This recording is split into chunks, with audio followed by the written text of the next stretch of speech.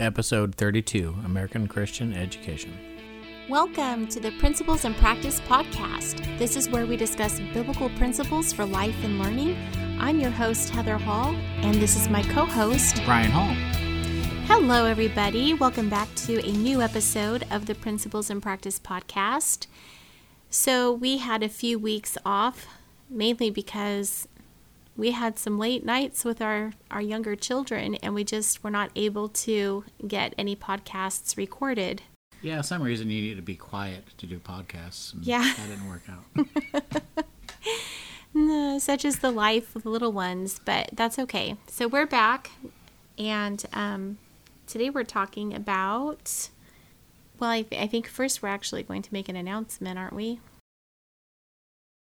So we're launching a new website. It's called Biblical Classical Homeschoolers.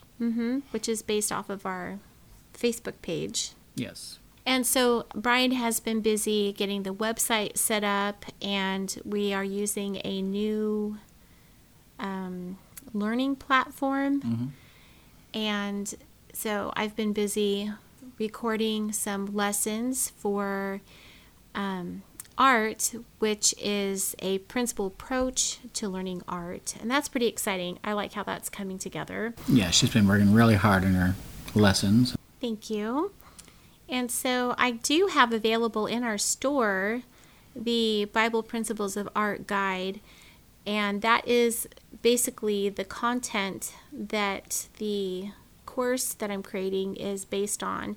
But for those who don't feel confident in teaching it, or they're not sure what it would look like in a homeschool setting, or in a classroom or homeschool co-op, then the course is going to be very helpful for you to just listen to how the lessons are explained. And and then there's notebook pages that go along with that. They're not with the course. There are not any notebook pages that go with the guide itself. So that's something that's special to the course. Yep. And with that website, there'll also be a online community specific to the Biblical Classical Homeschoolers. Well, that's if they join the membership, right? Yes. Yeah. So the courses are separate, but the membership is the course plus the community. So anyway, we are getting that all piled together, and we will announce when we are officially ready to launch it. Yes. So do keep your ears open for that announcement. And today we are going to be talking about what an American Christian education is. So Brian, when you heard that term, what came to mind for you? Well, it sounds like it's a education that is specific to America. Well, that's American good. Christians. That's kind of like the name implies.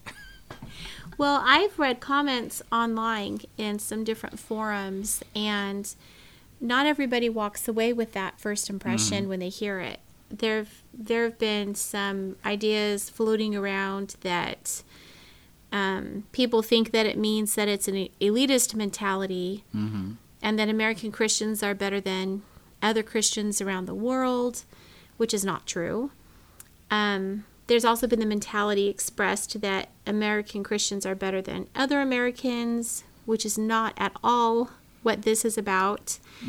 And I've also read the mentality that it ignores missions around the world. So a lot of people will pass it up because they think that it's hyper-focused on America and has nothing to do with anything that God is doing or has done in other parts of the world, which also is not true. Well, it sounds like those are good topics to talk about on a podcast. Yeah, I thought it would be really good for us to address this to clear the matter up, because another mentality that's out there is that people claim that it has to do with forcing people to become Christians in America, and that's not the case either. Yeah. So, as always with a principal approach education, we want to begin by defining the vocabulary of our subject. So, turning to Webster's 1828 dictionary, American is defined as pertaining to America. Christian is defined as a real disciple of Christ, one who believes in the truth of the Christian religion and studies to follow the example and obey the precepts of Christ, a believer in Christ who is characterized by real piety. It also means pertaining to Christ, taught by him or received from him as the Christian religion, Christian doctrines. And thirdly, we're going to look at the definition of education. The bringing up as of a child, instruction, formation of manners. Education comprehends all that series of instruction and discipline which is intended to enlighten the understanding, correct the temper, and form the manners and habits of youth, and fit them for usefulness in their future stations. To give children a good education in manners, arts, and science is important. To give them a religious education is indispensable, and an immense responsibility rests on parents and guardians who neglect these duties. So in conclusion, an American Christian education is an education that Christians who happen to live in America teach with a bibliocentral education.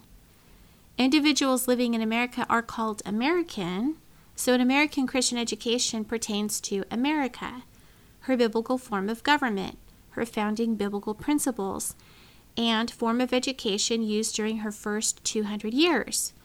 It really is that simple. Additionally, it pertains to America's heritage and history. Mm-hmm.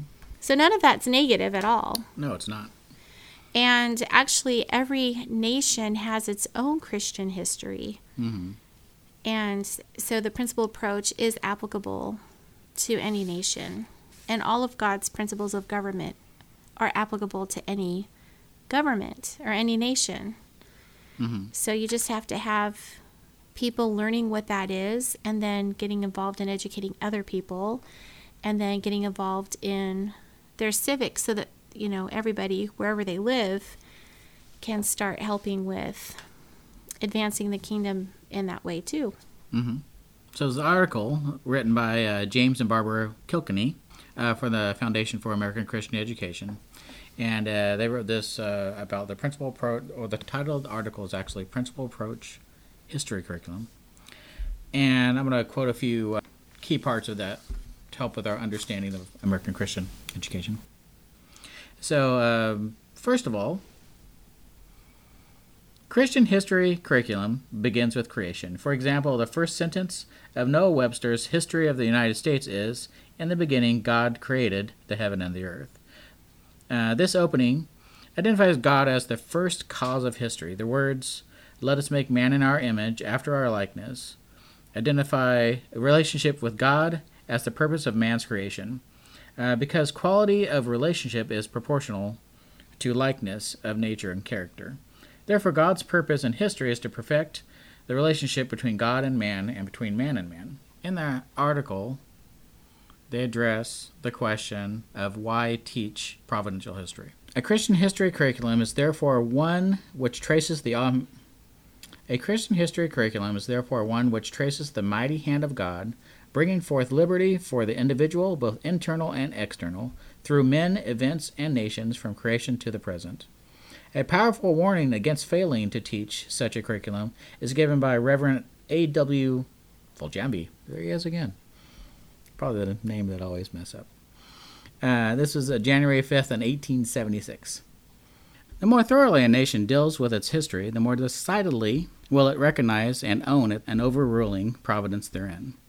And the more religious a nation will it become. While the more superficially it deals with its history, seeing only secondary causes and human agencies, the more irreligious will it be. The tragic truth of the cause-effect relationship described by Foljambe is illustrated in Judges 2:10, and that is, "And there arose another generation, which knew not the Lord, nor the works which he had done for Israel. And the children of Israel did evil in the sight of the Lord, and served Balaam. And they forsook the Lord, God of their fathers, which brought them out of the land of Egypt, and followed other gods. And they forsook the Lord, and served Baal and Ashtaroth." I think that that's really important for us to understand, because John Adams had said that our Constitution was made only for a moral and religious people. It is wholly inadequate to the government of any other. So it's not for an immoral and religious people. It's for a moral and a religious people. So even if, students don't end up coming to accept Christ, they're at least raised with a moral culture alongside of Christians who have Jesus Christ, Holy Spirit living within them, and he's working in and through them.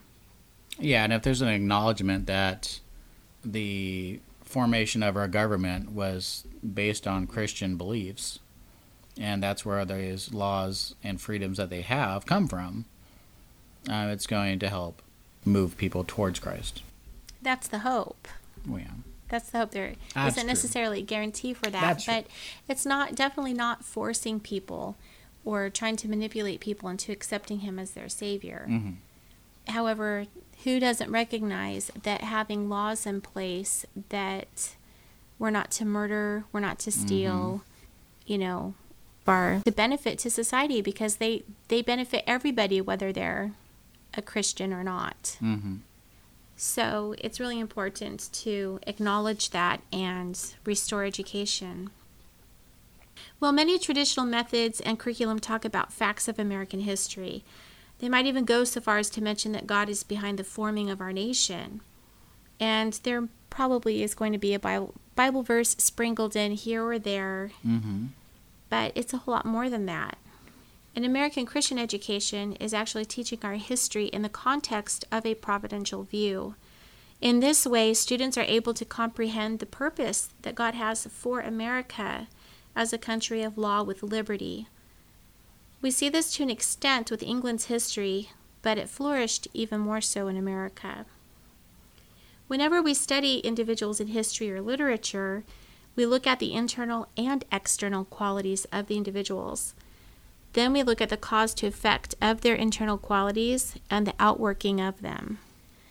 And I don't know why it bothers some Christians, the idea of Christians being involved in civics, or civics being, affected by the gospel.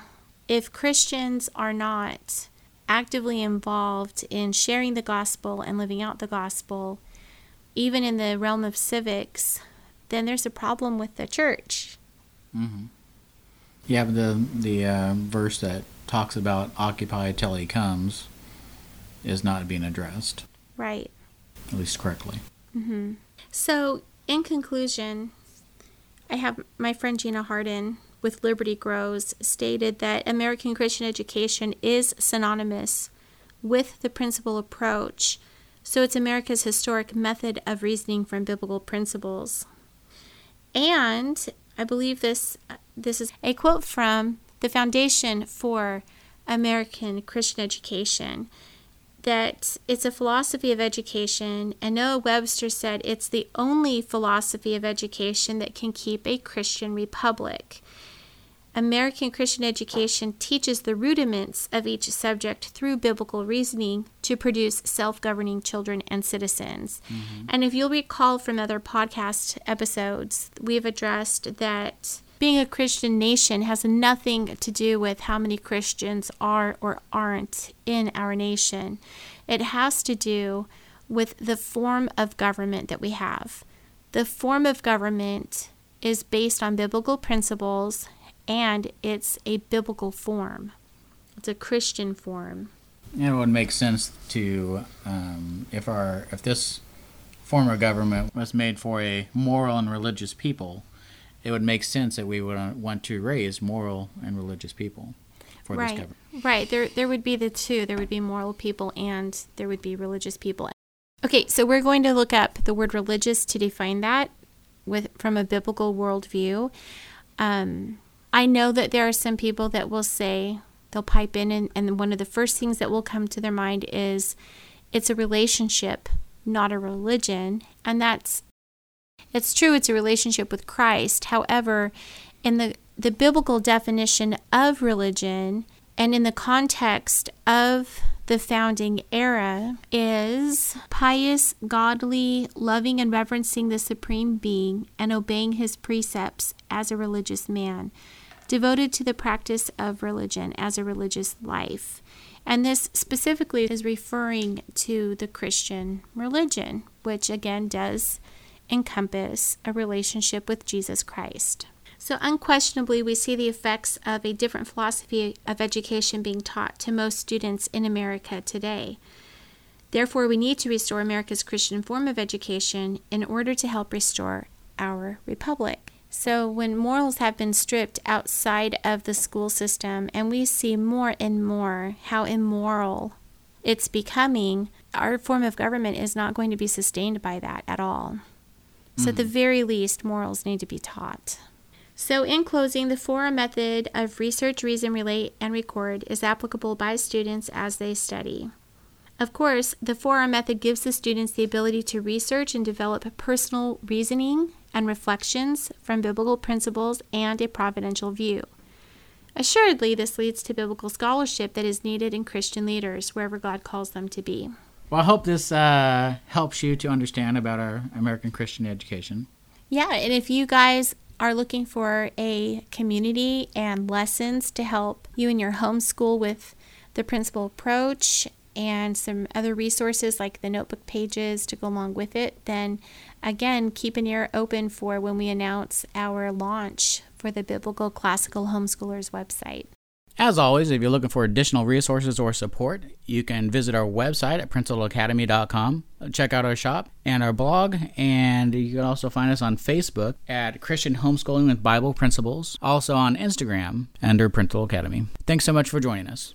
All right, well, this is Heather Hall. And this is Brian Hall. For Christ and His glory.